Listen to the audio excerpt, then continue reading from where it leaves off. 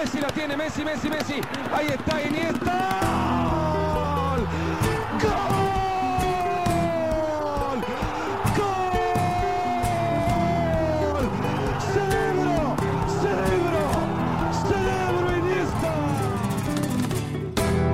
¡Gol! Een Croqueta die volledig in het teken staat van de beker, de Copa del Rey. Want we weten nu wie de finale gaat spelen op, 17 april? Ja.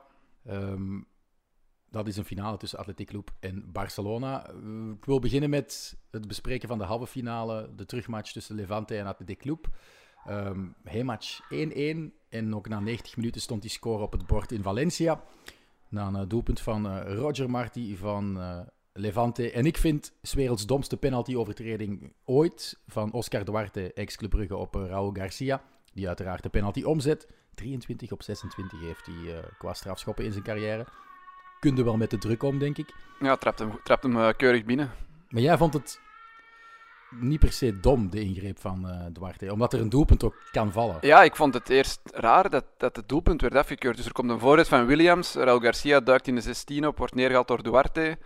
En aan de tweede paal duwt Berenguer hem binnen. De scheidsrechter geeft penalty, geel, voor Duarte. En dan zie je in de herhaling dat de fout eigenlijk begint buiten de 16. Dus was mijn reflex, ja, het is zelfs geen penalty. Maar vooral, er wordt gescoord. Dus eigenlijk had de scheidsrechter gewoon balvoordeel kunnen geven. Tenzij je rood trekt. Want je kan zeggen, Raúl Garcia was alleen door. En Duarte was de laatste man. Dus volgens mij kon je ook nog rood trekken. Maar er is een VAR in Spanje in de beker. En die hebben ook nog eens gekeken en ze bleven bij hun standpunt. Dus het doelpunt werd afgekeurd, Duarte kreeg geel en het was penalty. En ik vond dat niet zo dom, want het was doelpunt.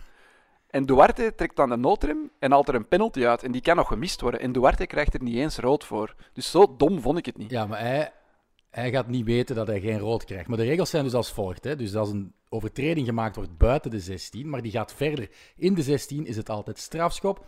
En mocht Oscar Duarte, de Costa Ricaan, Raúl Garcia hebben neergehaald buiten de 16, altijd rood.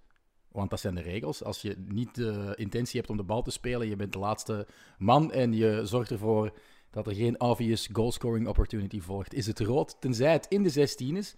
Want dan is het de triple punishment die niet meer geldt en dus krijgt hij geel. Maar goed, dat is 1-1, nog niks verloren. Je kan nog altijd scoren. Ze hebben ook nog kansen gecreëerd. Dus ik vind het raar om toch een beetje jezelf in eigen voet te schieten. Want hij gaat ook niet denken van ik ga hier met geel vanaf komen. Hè. Die wil die fout buiten de 16 maken. En dan val je met een man minder. En dan doe je eigenlijk je team ook niet echt... Ja, want het was nog lang en ze stonden 1-0 voor. En ik vond eigenlijk Levante heel de eerste helft de betere ploeg. Ze hadden de betere kansen. Ze komen verdiend op voorsprong. En ze hebben ook heel veel pech. Want de beslissing valt dan in de tweede verlenging. En dat doelpunt is een afstandsschot van Berenguer. Zijkgoal, hè. Ja. Bijkt echt klotig af op Vukcevic. En verdwijnt dan in de andere hoek binnen. Ja, ik vond een beetje dat je bij Levante wel zag, vanaf het moment dat ze 1-0 voorkomen en eigenlijk, dan moest Bilbao 2 keer scoren om de finale nog te halen. Het was de beste bekercampagne van Levante na Wereldoorlog 2, denk ik. Ik denk dat ze nog nooit tot in de halve finale waren geraakt. En eigenlijk stond er rechtstreeks een Europees ticket op het spel. Want wie won, moest tegen Barça in de finale. Barça haalt via de competitie sowieso Europees. Dus haal je de finale, speel je Europees. Dus de belangen waren heel groot. En dat merkte je wel bij Levante. En dan vond ik wel dat je bij Bilbao zag dat zij iets meer vertrouwd zijn met die druk, met de grote matchen, met finales. Meer en dat kwaliteit ook wel, meer ervaring in hun elftal. Ik zou niet zeggen zozeer kwaliteit, want Levante op papier en ook op het veld gisteren, die hebben eigenlijk technisch vaardige spelers, die hebben evenveel kwaliteit. Ze hebben ook, 4 op 6 gepakt tegen Atletico in de competitie. Dus. Dat is echt geen verkeerde ploeg. En die eerste goal was ook gewoon een knappe goal van Roger Marti in de draai, na een mooie paas ook van El Comandante. Hij rateert eigenlijk eerst zijn poging achter het steunbeen en dan is hij slim genoeg. Snel en slim. Ja, dus maar dan je merkte wel... Ja, ze hebben inderdaad niet die métier die dan Bilbao heeft. Ik heb nog eens hun bekercampagne helemaal uitgespied. Dus ze hebben gewonnen met 1-2 van Ibiza. Daar zijn ze achtergekomen. En winnen ze pas in de blessuretijd.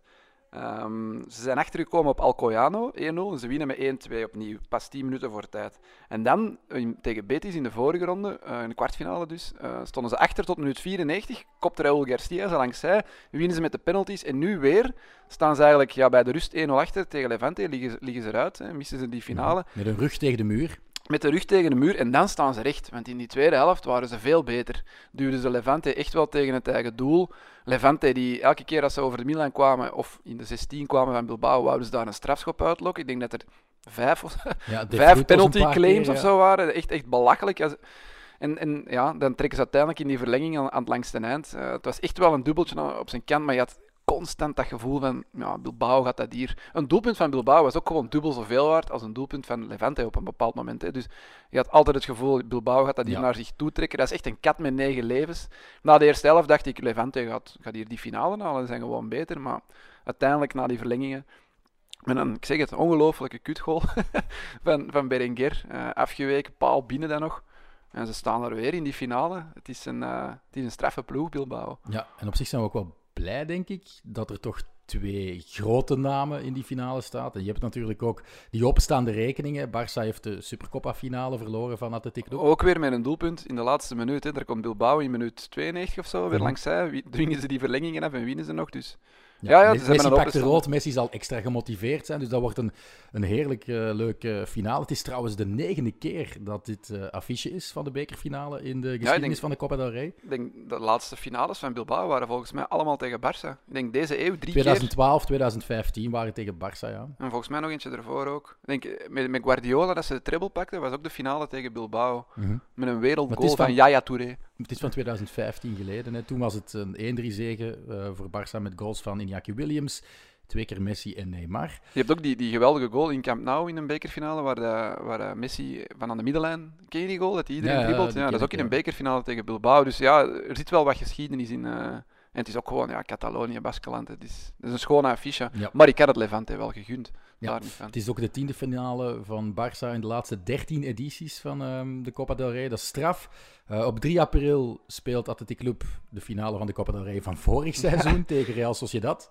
Heeft allemaal met corona te maken natuurlijk. 2 weken later speelt het de huidige finale. En Marcelino is de coach van bekerhouder Valencia, ook al is dat al 2 jaar geleden. Ook tegen Barcelona. Ook tegen Barcelona, ja. Dus hij kan eigenlijk 3 opeenvolgende finales winnen. Ja, dat is ongelooflijk. Het feit dat ze 2 finales spelen op 2 weken. Eentje gewoon puur voor de eer. Want je zegt het is door corona, maar eigenlijk konden ze die vorig jaar spelen in een leeg stadion. Maar ze hebben die uitgesteld. In de hoop dat er nog volk kon komen naar Sevilla. Niet gebeurd, dus het gaat nu opnieuw in een leeg. Het is ook wel erg voor Bilbao. Hè. Die winnen nooit een beker, nooit een titel niet meer de laatste jaren.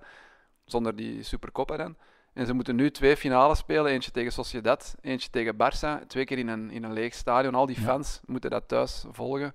Maar ja, ze gingen dan niet nog eens een jaartje opschuiven. Nee. Je kunt moeilijk in 2022 de finale. Voor de andere Baskische fans die voor Real Sociedad supporteren. Want ja, ook voor hen is het geleden van, wat is het, de jaren 80, hè, de hoogdagen van de club uit San Sebastian. Dus. En ja, daar staat eigenlijk niks op het spel. De eer. En in de andere match, ja. Uiteindelijk staat er voor Bilbao in die andere ook alleen maar eer op het spel. Want ze hebben dat Europees ticket nu al sowieso. Omdat Barcelona via de competitie sowieso Europees haalt. Maar het zou wel wat zijn, hè, dat Bilbao er 2 wint. Eerst tegen de rivaal Sociedad en dan tegen het grote FC Barcelona. Maar als ik ze gisteren dan weer zag spelen en ook als je die resultaten van dit seizoen ziet, hoe ze daardoor die bekermatchen zijn gesukkeld, geworsteld, ja, dan moet ik toch zeggen dat Sociedad en zeker Barcelona favoriet zijn in die 2 finales. Maar het blijft Bilbao. Ja, voilà. Ze hebben iets met...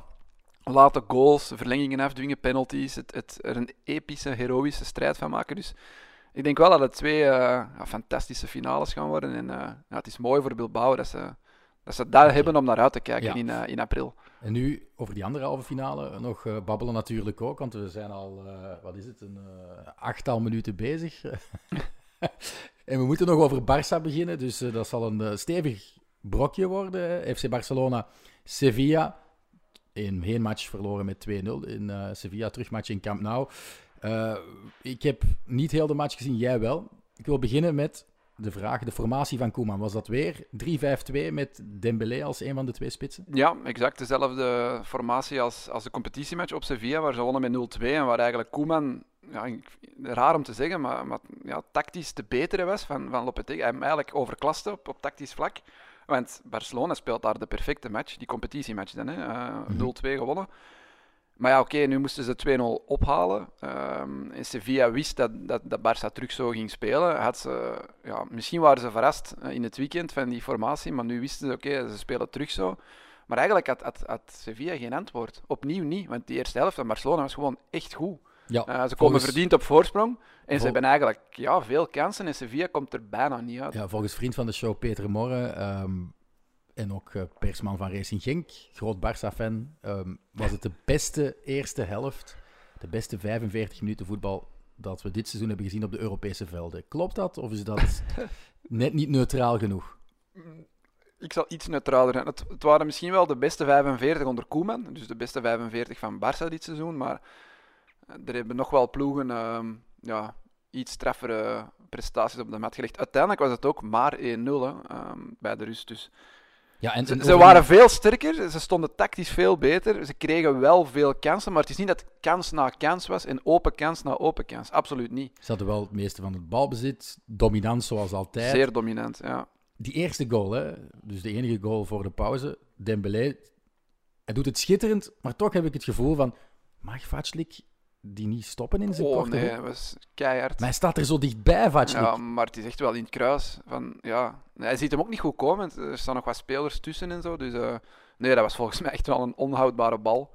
En nogmaals bewijs dat Dembélé volgens mij niet weet wat zijn goede voet is. Want hij poeiert die met rechts. En de meeste andere schoten in die match knalt hij met links. Ik denk ook dat hij linksvoetig is. Ja, hij weet het zelf niet, hè. Je hebt dat legendarische interview, waar ze hem toen nog bij Rennes, denk ik, vragen van, wat is nu je favoriete voet? En hij begint over zijn rechter, denk ik, en dan, maar je trapt penalties met links. Ah ja. Ja, je suis gaucher, zegt hij dan. Dus hij begint te zeggen, ik ben rechtsvoetig, en dan eindigt hij het interview met te zeggen, ik ben linksvoetig. Maar als je met links en rechts zo hard op doel kan trappen, want het is echt hard en precies, dan heb je een buitengewoon talent. En ik moet zeggen, in die 3-5-2, want dit weekend was hij ook al goed, belangrijk, 0-1 gemaakt.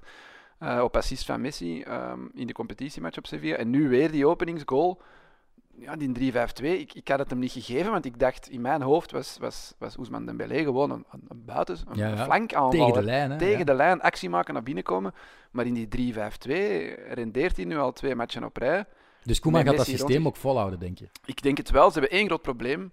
En dat is dat ze eigenlijk te weinig centrale verdedigers hebben om dat de komende weken te spelen. Ze hebben er nog maar 3, dus... Ja, want Piqué is nu oud, Araujo is oud, dus het zou kunnen met Lenglet, Umtiti en Mingueza, maar dat weet ik niet. Dat is eigenlijk de enige optie die er nog over is. Of ze moeten nog iemand uit de jeugd overhevelen naar het A-elftal. Of Busquets daar zetten, De Jong daar zetten, dat zijn ook De Jong opties, zou ook nog kunnen, ja. Ik tweette ook bij de rust, die 3-5-2, dat is een blijvertje. Hè. Dat zijn 2 geweldige, toen was het een volledige match en een halve match, geweldige prestaties in dat systeem. De tweede helft was wel een stuk minder.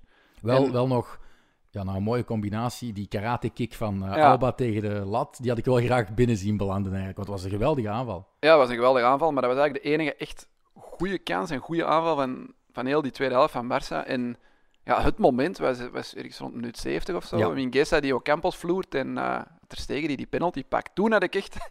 Toen sprong ik recht in mijn zetel met mijn illegale stream op mijn schoot. Bamanos. En dacht ik, dit is zo'n avond, het gaat lukken.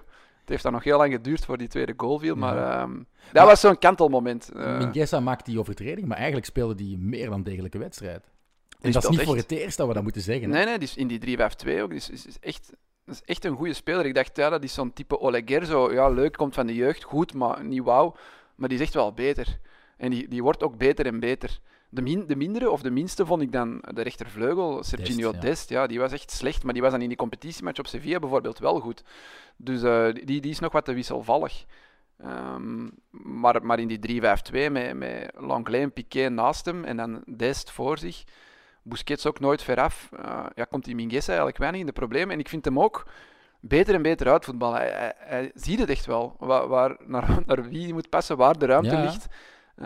Dus het is echt wel een slimme verdediger. Ik denk niet dat hij ooit voeten beschikt, hè? Nee. Maar ik denk nu niet dat hij ooit op het niveau van Piqué, Puyol of zo zal geraken. Dat is misschien wat te optimistisch, maar ik denk wel dat een betere versie van Marc Bartra of zo kan worden. Eentje die kan blijven. Niet eentje die na een paar jaar moet worden doorgeschoven, maar eentje die echt wel jarenlang in die ploeg kan blijven staan. Ja, die ook niet het zwaarste contract zal eisen, dus Nee, oké, maar aan de tijd vragen die dat ook. Als ik zag nu, wanneer de laatste keer dat de contracten waren uitgelegd, stond Sergio Roberto daar ook met een waanzinnig miljoenencontract. Titi ook, hè. Ja, oké, maar dat zijn dan ook dure transfers. Want Sergio Roberto, dat is eigenlijk een opvulspeler uit de eigen jeugd, die vaak invalt. Nooit Die echt... waarschijnlijk opslag heeft gekregen na de remontada tegen PSG. Ja, dat weet ik niet. Maar goed, het staat nog altijd 1-0 op dat moment. Hè. Dus er moet nog een geweldig moment komen voor Piqué om verlengingen af te dwingen. Een dramatische beslissing wel van Diego Carlos. Want die bal lijkt over te waaien. Hij blijft nog binnen. En hij neemt dan de beslissing om niet over de achterlijn te koppen en een hoekschop toe te staan, maar om die weer in het spel te leggen. En zo belandt die bal bij Griezmann. En is het eigenlijk in minuut 94 2-0. Ja, dus inderdaad. Waarom kop je niet die bal gewoon over de achterlijn? Hij had hem ook gewoon kunnen laten gaan. Jammer, ja, maar... Ja. Maar het was echt wel, de laatste minuten was het wel alle hens aan dek. Ze gaven ook nog een vrije schop. Ik denk ook al in blessuretijd. Ideale plek voor Messi, maar die trapt hem dan via ik denk dat dat de corner is, waaruit dat Diego Carlos uiteindelijk de goal weggeeft, is te veel gezegd. Maar ja, het was echt wel overleven voor Sevilla. Ook na die rode kaart dan nog van Fernando. Dus, ergens voelde ik nog, het kan nog, maar het leek ook zo niet te gaan gebeuren. Weet je wel, zo'n match. En dan het moment dat Piqué die prachtige voorzet van Griezmann binnenkopt, zie je die ontlading op het veld. En ik denk ook dat alle Barça-fans thuis echt tegen het plafond zijn gesprongen van vreugde. Dat was alsof dat de Champions League werd gewonnen. Hè. Dat was echt... Het is maar halve finale Copa del Rey, maar er had zoveel emotie. Het remontada-gevoel, hè, van remontada-gevoel, ook al is het maar 2-0 ja. en niet 6-1 en is het maar Sevilla in de halve finale van de Copa del Rey en niet in de Champions League op het hoogste toneel. Maar het was echt wel een uitspatting van vreugde, hoe Piqué ook naar die camera loopt en dan alles bijeenbrult. Je ziet Ricky Puig van de bank, die komt helemaal afgelopen, springt daar. Ja, het was echt... het was een remontada-gevoel en het was zo'n emotionele opsteker, denk ik, die ze nodig hadden. En ik vond dat je dat ook al zag op Granada in de voorgronde van de beker. Stonden ze 2-0 achter in minuut 88 of zo. Winnen ze uiteindelijk nog naar verlengingen. En daar zag je dat ook. En waar je dat dan volledig niet zag, was in die match tegen PSG. Alsof ze daar zoiets hadden van... Nee, hier kunnen wij niet meer aan. We laten ons naar de slagbank leiden. Er zat geen passie, geen emotie in. En nu ook knuffels met Koeman na de match. Messi die springt, die Piqué gaat omhelzen. Het was echt, ik zeg het, alsof ze de Champions League hadden gewonnen. Eventjes over Antoine Griezmann. Hij zat 90 minuten op de bank in de competitiematch tegen Sevilla. Derde keer na elkaar dat hij op de bank begon ook. En nu is hij weer beslissend. Hè? Als invaller, ja. Als invaller zijn 9e assist in 17 optredens dit kalenderjaar, dus sinds 1 januari. Ook nog eens 6 goals gemaakt. Hij heeft dus in 17 optredens in 2021 een voet in 16 doelpunten. We zijn gewoon te hard voor de Twanne geweest. Ja, eigenlijk speelt hij sinds januari of sinds nieuwjaar geen slechte wedstrijden meer, maar hij is een beetje het slachtoffer geworden van die ommezwaai van het systeem, van de 4-3-3 naar de 3-5-2. En dan denk ik dat de keuze tussen Griezmann en Dembélé ging voor naast Messi van voor te staan. En dan is de keuze voor Dembélé te rechtvaardig op dit moment. Ook al valt Griezmann goed in. Messi ook meer het samenspel aanvoelt met Dembélé dan met Griezmann. Want Griezmann is wel gewend om in een twee-spitsen systeem te spelen. Heeft dat jaren gedaan bij Atletico. Ja, ik denk Dembélé meer diepgang. Ik denk dat dat de enige reden zal zijn. Zoals die goal in de competitiematch op Sevilla. Hij loopt weg, Messi steekt hem diep. Hij is sneller dan die verdedigers. Hij scoort. Dat is zoiets dat je van Griezmann misschien minder verwacht. Griezmann is ook een speler die, zoals Messi, in de bal komt. Zelden erover gaat en zonder bal loopt. De nummer 10 die in de spits loopt eigenlijk. Ja, dus, en dat is een beetje de pech voor Griezmann, dat hij te veel het type Messi is. Maar ja, Messi is incontournabel en nog altijd heel logisch. En dat dan de keuze valt op een ander soort type om naast Messi in die 3-5-2 vooraan te staan. Dat is volledig te begrijpen. Maar van mij mag Griezmann altijd invallen zoals hij nu deed. Ook in de verlenging was hij gewoon goed. Hè? Om over een andere invaller nog maar te zwijgen. Voilà, Braithwaite, de matchwinnaar met de derde goal in de eerste verlenging. Maar ook hier, en jij ging niet akkoord bij de eerste goal, maar als je hier Lopetegui zijnde gekozen hebt voor Bono als keeper in het bekertoernooi, denk ik niet dat die bal binnen gaat. Hier moet ik je gelijk geven. Hij kopt hem eigenlijk recht op Vatschlik. Hij kopt hem recht op. En die gaat dan zo door zijn benen... Ja, het is wel van heel dichtbij natuurlijk. Het is in een uiterste reflex dat een doelman dan iets moet doen. En hij heeft de pech dat hij dan door zijn benen gaat. Maar om nu de uitschakeling van Sevilla op de keeperskeuze af te schuiven... Nee. Misschien wel de scheidsrechters. Dat was toch een beetje de teneur bij Lopetegui. Hij was boos over die niet gefloten hensbal van Lenglet. Maar ik heb dat nu bekeken. Die bal raakt toch duidelijk pas zijn hand nadat hij eerst op zijn borst is geland. Ja, maar die is aan de regel. Ja, als je verdediger bent, kan het nooit hens zijn, want er raakt eerst een bespeelbaar deel van het lichaam en dan, ja, je kan je arm niet afhakken, hè, dus die wijkt af en dat is nooit hens. Oké, ja, kijk, je kent het reglement dan blijkbaar niet meer voldoende. Ik dacht op dat moment, hier komen ze wel goed weg. Maar zoals in een goede remontada moet het ook altijd wat meezitten met de scheidsrechter. Dat was tegen PSG zo. En dat was nu zo, hoewel Sevilla heeft in de reguliere speeltijd een terechte penalty gekregen. Hè. Ze hebben de kans gehad. Hè. Ze hebben het Campos trapt hem heel slecht. Ja, dus ze hebben het gewoon zelf laten liggen. Hè. Het is een beetje gemakkelijk om dan achteraf... Oké, ik dacht dat het een terechte claim was van Sevilla voor nog een penalty te krijgen. Blijkbaar dan volgens het reglement niet.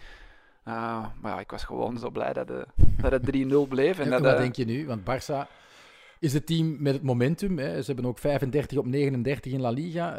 Ga je ook nog binnen geloven in een remontada in het Parc des Princes volgende week? Nee, absoluut niet. En ik denk dat ze die match ook moeten laten schieten. Piqué is nu ook een paar weken terug oud met terug een verrekking in die mediale band waar hij al mee sukkelde in zijn knie. Nee, absoluut niet. Ik denk dat ze daar niet meer op hopen. Je moet er 4 gaan maken, hè, op PSG. Zelfs het allerbeste Barça, met de spelers die ze nu hebben, is daar volgens mij niet toe in staat. En vooral, hoe gaan ze Mbappé en co weghouden van het eigen doel? En dat lukte duidelijk niet in de hele match. Dus nee, daar geloof ik niet in. Ik blijf het jammer vinden dat ze vlak voor nieuwjaar spelen ze thuis 1-1 tegen Eibar, die flater van Araujo, denk ik. En nu spelen ze 1-1 gelijk tegen Cadiz, de flater of de penalty weggever van Langley. Had dat die 4 punten erbij. En ze staan mee bovenaan. Hè. Ja. En er komt de derby aan. Stel dat Real daar opnieuw punten kan afsnoepen van Atletico, gelijk spelen of winnen. Dan had Barça dit weekend aan de kop kunnen komen. Dus maar je gelooft wel nog in het derde hondverhaal. Ja, maar dan mogen ze absoluut zo'n thuismatch zoals tegen Eibar en Cadiz niet meer hebben. Ze winnen dan die moeilijke uitmatch op Sevilla, eigenlijk vrij dominant, vrij makkelijk. Maar dan laat ze thuis zo'n dure punten liggen tegen de laagvliegers. Dat mag absoluut niet meer gebeuren. En dan kan het misschien nog. Het klinkt heel vreemd, maar dan kan het nog. Maar Atletico moet nog altijd een diep kennen. Hè? Ja, we gaan zo meteen ook babbelen over die derby. Maar eerst nog, maandag was er het nieuws dat het gerecht was binnengevallen in de kantoren van Barcelona. Het had ook onder meer Bartomeu, de ex-voorzitter, gearresteerd. De Mossos, de rijkswacht eigenlijk van Catalonië. Koen, leg eens even kort uit, dat we daar geen half uur aan verschijten natuurlijk, wat er eigenlijk allemaal is gebeurd. Wat is Barça-gate en waarom dreigt de ex-voorzitter in de cel te belanden? Barça-gate is of was origineel het schandaal rond de social media campagne die door Bartomeu werd gefinancierd om zichzelf, zijn eigen blazoen, via een externe firma op social media met nepaccounts en weet ik veel wat allemaal op te poetsen. En het blazoen van bepaalde figuren in de club die tegen Bartomeu waren, zwart te maken. Hè, zoals Messi, Piqué, maar ook ex-spelers of ex-trainers, journalisten, Guardiola, Xavi. Die werden bewust zwart gemaakt en Bartomeu, zijn blazoen, werd opgepoetst. Dat lekte vorig jaar uit, bijna een jaar geleden, of iets meer dan een jaar geleden. Maar daar zit ook veel smeergeld bij. Dat ruikt ook naar corruptie. Dat gaat over bedragen die worden door Barcelona betaald aan een firma. En dat gaat in schijven, waardoor dat Bartomeu nooit de toestemming van de rest van de raad van bestuur moest vragen en zo. Dus dat stinkt heel hard. En nu wordt Bartomeu daarvoor opgepakt, ook omdat er een deel van de entourage rond Bartomeu nog altijd voor de club actief was. Daar heeft Piqué onlangs ook nog eens naar uitgehaald in een interview.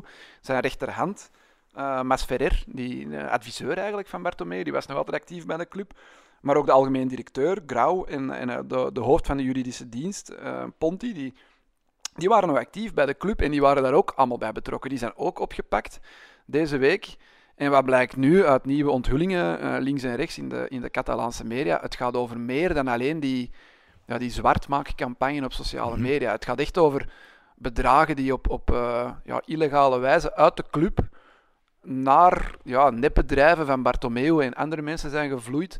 Vandaag las ik dat ook de Barça Foundation ermee te maken zou hebben, dat daar 8 nepbedrijven zouden gecreëerd zijn en die zijn betaald in schijven voor diensten die nooit werden uitgevoerd. Het gaat echt over dat soort dingen. Het is Manos Limpias, propere handen, misschien zelfs nog erger. Een gigantisch budget dat opengehaald is, dat enorm stinkt. Ja, en niet zozeer door een figuur die op dat moment voorzitter was van de club om zichzelf beter te maken. Te verrijken. Ja, wel. Het neigt echt gewoon naar zichzelf verrijken en de club een kloot aftrekken, een financiële kloot aftrekken. En dat is nog iets anders dan bij die operatie propere handen. Makelaars doen daar... Hij fungeert eigenlijk als een soort makelaar die zichzelf verrijkt met diensten die nooit worden uitgevoerd. Behalve dan die social media campagne, die zou wel zijn uitgevoerd, of die is wel uitgevoerd. Daar is ook het allemaal mee de bal aan het rollen gegaan. Maar ook niet echt een succes geweest, die social media campagne. Nee, want uiteindelijk is de Barça-supporters een mening over Messi, Piqué, Guardiola, Xavi nu helemaal gekeerd is. Nee, absoluut niet. En uiteindelijk is hij ook ondertussen al een paar maanden voorzitter af. Hij is onder de druk moeten bezwijken, ook met heel die farse met Messi in de zomer. Piqué die in dat interview uithaalde... Piqué die wel Bartomeu op een of andere manier nog verdedigde, maar dan wel zijn rechterhand, hoe heet die kid, Masferrer, nog altijd beschuldigde en zei van ja, maar Bartomeu is nu wel weg, maar er zitten nog altijd mensen die daar ook niet kosher dingen hebben gedaan in de raad van bestuur. En ja, het is, zoals dat iedereen zei, het is goed dat dat naar boven komt en dat de personen iedereen is onschuldig tot het tegendeel is bewezen, maar het stinkt zo hard dat het bijna niet anders kan, of hij is wel aan iets schuldig.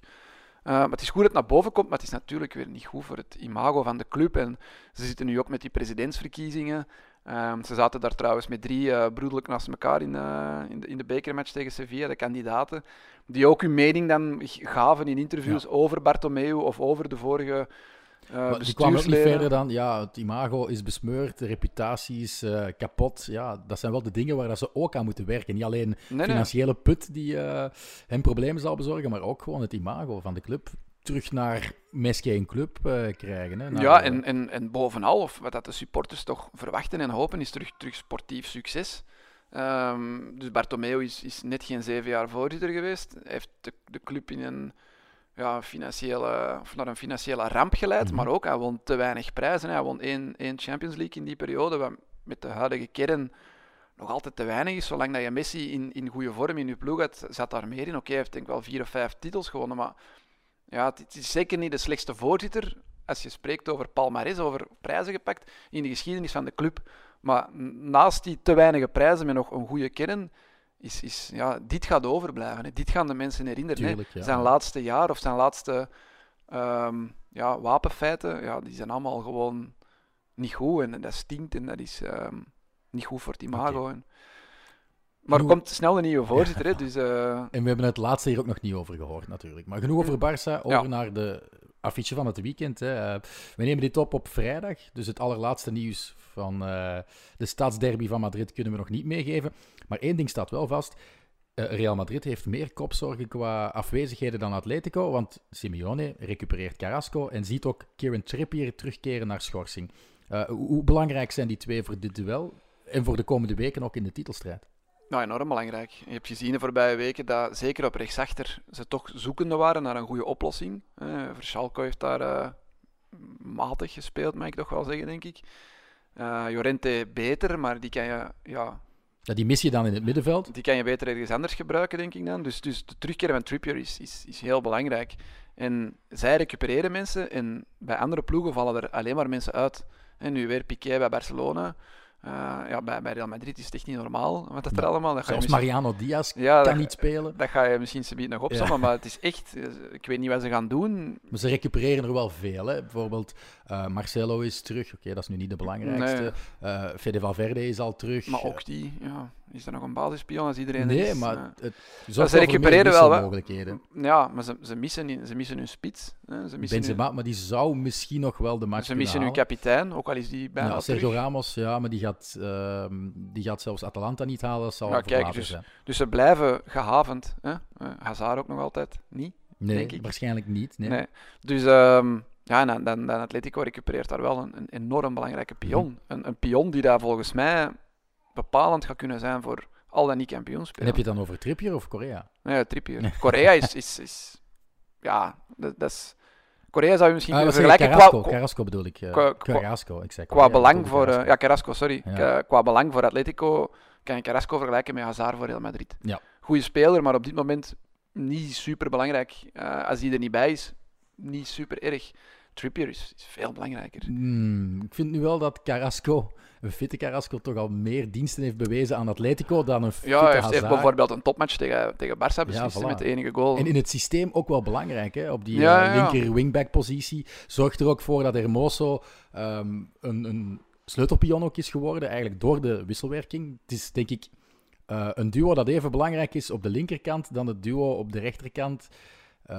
Llorente en Trippier. Trippier is gewoon, denk ik, een betere doen geweest met zijn voorzetten, met zijn aanvallende impulsen. En hij zorgt er ook voor dat Llorente zich in het middenveld kan bezighouden en kan infiltreren in de 16. Dus ik denk dat inderdaad Trippier een belangrijkere rol heeft dan Carrasco. Maar Carrasco niet onderschatten. Ik denk Carrasco gaat ook niet starten, hè?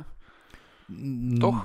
Ik denk het ook niet, maar dat heeft dan meer met zijn blessure te maken. Trippier is eigenlijk nooit echt geblesseerd geweest. Hij is gewoon is fit, 10 matchen geschorst. Ja. Omwille van, betting fraud. Maar goed, nog iets belangrijk. Suarez, ja, uiteraard, sleutelpion, maar staat 5 duels droog. Komt ongeveer overeen met de periode van iets mindere resultaten van Atletico. João Felix, die heeft dan te veel last gehad ook van die coronabesmetting. Heeft echt wel een paar draken van wedstrijden gespeeld. Was dan wel tegen Villarreal beslissend. Het vingertje. Ja, voilà, hij was ook opgenaaid en dat stemt me wel positief. Hij zal ook zelf wel voelen dat hij een versnelling hoger moet schakelen. Dus ik verwacht wel een Atletico dat met het nodige vertrouwen die match gaat aanvangen. Ik hoop het. Ik hoop dat ze niet, zoals zo vaak de voorbije 2 jaar eigenlijk onder Simeone, op de cruciale momenten het laten afweten. Zoals in die vorige derby, waar ze echt hun slechtste match van het seizoen spelen. Zoals in de Chelsea. Ja, tegen Chelsea. Hoop ik dat ze er nu staan, dat ze opgenaaid zijn, dat ze Real bij de keel grijpen, dat ze niet in hun schulp kruipen, maar echt gewoon Ja, en vooral die voorsprong willen uitdiepen in het klassement. Er hangt ook altijd een waas van pessimisme, van behekstheid, El Pupas. Dat heeft nog altijd wel, denk ik, ook een invloed op zeker de oudere spelers van Atletico, op Simeone.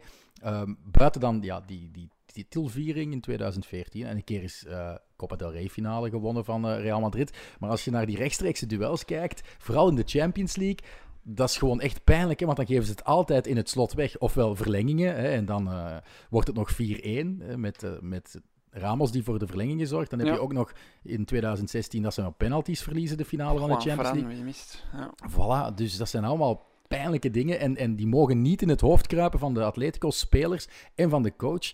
Ga gewoon vol je kans op de manier waarop ze eigenlijk dit seizoen hebben geschitterd. Dus iets aanvallender dan we gewend zijn van Simeone. En dan loopt het denk ik wel los. Vooral omdat Real Madrid personeelsproblemen heeft. En dat Real Madrid hun sterkhouders misschien niet altijd op niveau acteren. Buiten dan Thibaut Courtois.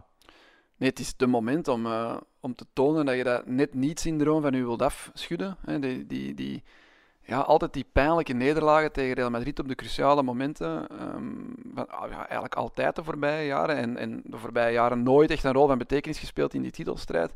Als ze nu winnen, kunnen ze Real op 9 punten zetten. Met nog een inhaalmatch te goed, dus virtueel op 12 weer. Maar als ze verliezen, komt Real op 2 punten. Dus ja, en het is ook echt de absolute zekerheid dat ze gaan winnen in die inhaalwedstrijd tegen Athletic Club. Dat blijf jij zeggen. Ja, dat blijf jij zeggen. Het is een klotig team om tegen te spelen. Dat altijd wel eens... Bilbao zijn seizoen is nu geslaagd, dus die hebben de bekerfinale, die hebben Europees voetbal. Dus eigenlijk... Ze gaan het laten hangen, denk je. Dat weet ik niet, maar ik denk dat ook iedereen in Spanje zoiets heeft van, als het nu Atletico ook eens mag zijn, het moet niet altijd Real en Barça zijn. Als mensen over La Liga praten, of hoe ze er naar kijken, het is altijd Real en Barça, maar Atletico is daar ook wel vaak bij. En dan Sevilla ook vaak in Europa, maar ja, je gunt het ze zo hard, maar ze hadden nu weer die diep op het slechtst mogelijke ogenblik. En ja, die derby is nu cruciaal. Ze hadden nu al 10, 12 punten voor kunnen hebben, als ze niet dom puntenverlies hadden geleden tegen bijvoorbeeld Levante 2 keer. Wat doe jij als jij videoscout bent of lid van de staf van Simeone, ter voorbereiding van deze derby nog even de film afspelen van de 2-4 zegen in de Europese Supercup en de 3-7 overwinning in New Jersey van, juli vorig jaar? Daar kunnen ze ook wel moed uitputten, hè? Van kijk, we kunnen het, hè? Kom. Of net die dreun van Sergio Ramos in die finale nog eens tonen. Nee. Kijk, man, zo diep wilde niet vallen. Wij moeten revanche pakken, we moeten die mannen terugpakken. Dat moeten ze doen, denk ik. Ze moeten echt opgenaaid op dat veld komen. Want Real Madrid is te pakken. Dat heeft Real Sociedad dit weekend nog maar eens bewezen. Ja. En Ze zijn, zoals je zegt, gehavend. Ze hebben geen spits. Ze missen hun leider, hun kapitein van achter. Wie moet Zidane eigenlijk in de spits droppen? Moet hij niet... Ik denk niet dat hij met een spits gaat. Ik denk dat Jij hij denkt niet dat Hugo Duro gaat spelen? Nee, ik denk dat hij zijn Dus- inner Guardiola gaat channelen en met Of zijn een inner valse spits. Koeman, hè, met Isco en Vinicius in de spits, een 3-5-2. Dat zou wel heel verrassend zijn. Nee, ik denk dat hij de 4-3-3 houdt en ja, misschien Rodrigo, Vinicius en Isco of zo. Asensio er dan achter, ik weet het niet. En dan een valse spits. En dan zou ik misschien voor die Rodrigo gaan, als valse spits. Maar Ook een man die meer diepgang brengt dan Vinicius. ja, Vinicius is beter tegen de lijn, vind ik. Ja. Dus Vinicius en Asensio tegen de lijn en dan Rodrigo in de spits met Isco er net achter, zoiets. Maar Isco zit ook niet meer in de bovenste schuif, hè. Die moet Dat zelfs was als... de laatste wedstrijden, hij zat dan op de bank met al die jonkies, maar de laatste 2 wedstrijden heeft hij wel gespeeld en speelde eigenlijk niet zo slecht, vond ik. Nee. Had wel wat creativiteit die van het middenveld niet lukte, omdat Modric en Kroos misschien niet hun beste dag. En dan was Isco wel degene die voor de versnellingen zorgde en voor de juiste impulsen. Dus hij heeft getoond dat hij toch nog wel zijn waarde heeft. En ik vermoed dat hij ook wel eens een van de verrassingen kan zijn tegen Atletico, dat hij bijvoorbeeld de uitblinker is bij Real. Maar ik hoop inderdaad ook wel dat de spanning zo lang mogelijk mag duren. Dus misschien moet gewoon Atletico puntenverlies leiden. En dat Ja, dat was echt ik ook met net aan z'n het denken. drieën, Hè. Wat zullen ze hopen bij Barcelona en zelfs Sevilla? Wat zullen ze daar hopen? Dat Real wint? Dat het Gelijkspel, gelijkspel wordt? Ja. Als het gelijkspel wordt en Barça wint, die moeten op Osasuna de dag voordien. Dan is 3 punten, denk ik, hè, tussen Barça. Met een match minder, dus virtueel 6. Met 10 match te goed. En er komt nog een Barça-Atletico ergens in mei. Hè. Dus ja, dan blijft het allemaal speelbaar natuurlijk. Maar ergens... Maar doe jij eens een voorspelling? Wie Ja, gaat het ergens, halen? ik wou nog zeggen, ergens gun ik het Atletico veel harder dan Real. Maar dat is natuurlijk ook de Barcelona-fan in mij die zoiets heeft van Real heeft al genoeg gewonnen. De underdog, de kleinere ploeg uit Madrid mag het ook wel eens nog eens halen. Als ik een voorspelling moet doen, op dit moment, met alles wat we weten, spelers die terugkeren, spelers die er niet bij zijn, en de vorm en zo, dan zou ik toch voor 2-1 voor Atletico gaan. Ja, en Dat is ze eindigen de match met 9-10? Of, wie is de scheidsrechter? dat weet ik nog niet. Als Lajos is, dan is het 2 of 3 rode kaarten, denk ik. Ja. Goed, ik heb ook even de moeite gedaan om een mixed 11 te maken van de 2 teams. Met de fitte, inzetbare spelers. Dus anders had ik Hazard altijd in dat elftal gedropt. Als systeem heb ik voor 4-3-3 gekozen. Geen chauvinisme bij mij, trouwens. Ik heb vorige week gezegd, Courtois is de evenknie van Jan Oblak. En dat klopt ook, qua prestaties. Maar ik ben nog altijd geneigd om een voorkeur te hebben voor Jan Oblak. Ik weet niet waarom, maar ik vind dat gewoon de beste keeper ter wereld. En al jaren aan een stuk. En Courtois komt zeer dichtbij op alle gebieden. En misschien nu qua vorm is hij effectief de evenknie. Maar als ik een keeper kies, is het Oblak. Op de rechtsback Trippier. Dan achterin centraal Jiménez Hermoso. En Mendy. Dus 1 lid maar van Real Madrid in de verdediging. Dus linksback is Ferland Mendy. Middenveld verdedigend Casemiro. 2 centrale middenvelders naast of voor hem. Kroos en Koke. Geen Modric. Geen Modric, nee. Die is echt wel goed aan het bezig. spelen. Ja. Ja, ik weet het. Maar toch, ik Een gouden vind bal. Kroos hè. bepalender voor het voetbal van Real dan Modric. En Koke speelt zijn beste seizoen in de laatste Ja, 5 Koke jaar. moet erin. Kroos of Modric, hè? Dat is wel een moeilijke natuurlijk. Voor de balans in dat elftal is misschien Modric toch logischer niet. Koke Ja, is een ja. type Kroos. Maar Goed, ik kan nog wisselen misschien, Kroos voor Modric, maar maakt niet zoveel uit. Maar dan voorin niemand van Real, omdat Benzema dus niet zeker is. dus omdat- drie van Atletico. Felix, Llorente en Suarez. Ik zet Ja, Llorente op Llorente rechterwinger, natuurlijk. Ja. om die ook in dat team te krijgen. Ja, je bent natuurlijk gewoon de grootste fan ter wereld van Llorente, dus die moest Ja, er wel in staan. en ook wel een beetje van Atletico. Ja, weinig tegen in te brengen. Hè. Ik ga Hugo Duro er niet Nee. in zetten. Hè. Nee. En verder Vinicius, Asensio speelde eigenlijk echt een heel slecht seizoen. Vinicius is zo alles of Wie niks, eigenlijk Rodrigo, Goes. Eerste invaller, Lucas Vázquez bij mij. Ja, Die verdient ook wel een pluim. Hè, voor die zijn kan je seizoen. weinig verwijten dit seizoen. En die wordt rechtsbuiten, rechtsachter gezet. Ja, en als rechtsachter eigenlijk, met alle respect, veel beter dan Odriozola. Zeker. En ik zou zelfs durven zeggen, op het niveau van een Carvajal. De beste Carvajal is toch een betere Ja, rechtsback. ik ben nooit dan, zo wild geweest van Carvajal. Ja, ik denk dat toch Dat is de een nieuwe onderschatte- Arbeloa. Nee, die is echt wel beter. Nee, die is echt wel beter. Maar Vasquez heeft zeker niet slecht gedaan, maar ja, Trippier is gewoon een echte rechtsback. Dus Terwijl ik die bij Tottenham helemaal niet zo denderend vond. Nee, die heeft ons eigenlijk een beetje verbaasd hè, dit seizoen. Ik ben eigenlijk vooral benieuwd ook naar zijn match. Hè. Nu zo er droog... die gaat sowieso starten, denk ik. Ja, en een ontbreekt wedstrijdritme natuurlijk. Er droog inkomen, direct in zo'n match. Dat is wel niet evident, denk ik. Wanneer was zijn laatste match? December of zo? Ja, hij is 10 matchen geschorst geweest. Ja, Maar dus dat is over alle competities, dacht ik. Dus het zal natuurlijk effectief Januari of 2020 nog geweest zijn. Hè. Ja, dan kijk ik vooral... Ik vind het vooral ambetant dat het 4:15 op een zondag... Ik vind dat geen uur voor een grote match. Doet dat dan 9:00 s'avonds? Dat is toch... 4:15 en is mijn dochter nog wakker en dan loopt die rond. En ik vind dat ambetant.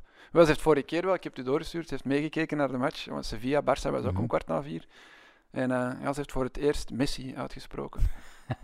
Ik voelde mij zo ergens die verschrikkelijke vader die voetbalnamen door zijn dochter laat uitspreken. Maar dat is indoctrinatie ook. Indoctrinatie, ja, maar ik vond het ergens wel heel schattig. Dat, Messi. Nee, bon. Ik weet zelfs niet of ik naar live ga kijken als het goed weer is. Misschien dat ik dan in de naam... Ja, maar dan geen probleem, hè. Dan kijk ik die s'avonds wel. Of de dag nadien. Goed. Alle spanning wel weg, want je zal overal pushberichten krijgen. Ja, dat wel natuurlijk.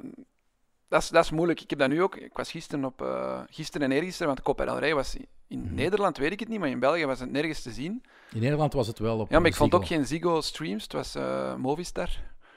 Normaal gezien zal El Siert wel commentaar hebben. Ja, want ik wil eigenlijk graag ik wil weten hoe El Siert gereageerd heeft bij de late goal van Piqué. Maar bon, ik was dus via stream aan het zien en dan moet je alles uitschakelen. Hè, want ja, tegen dat die goal valt op jouw stream staat Twitter al vol met de pushberichten. Dus dat was wel zoiets fijn om naar een match te kijken en gsm aan de kant.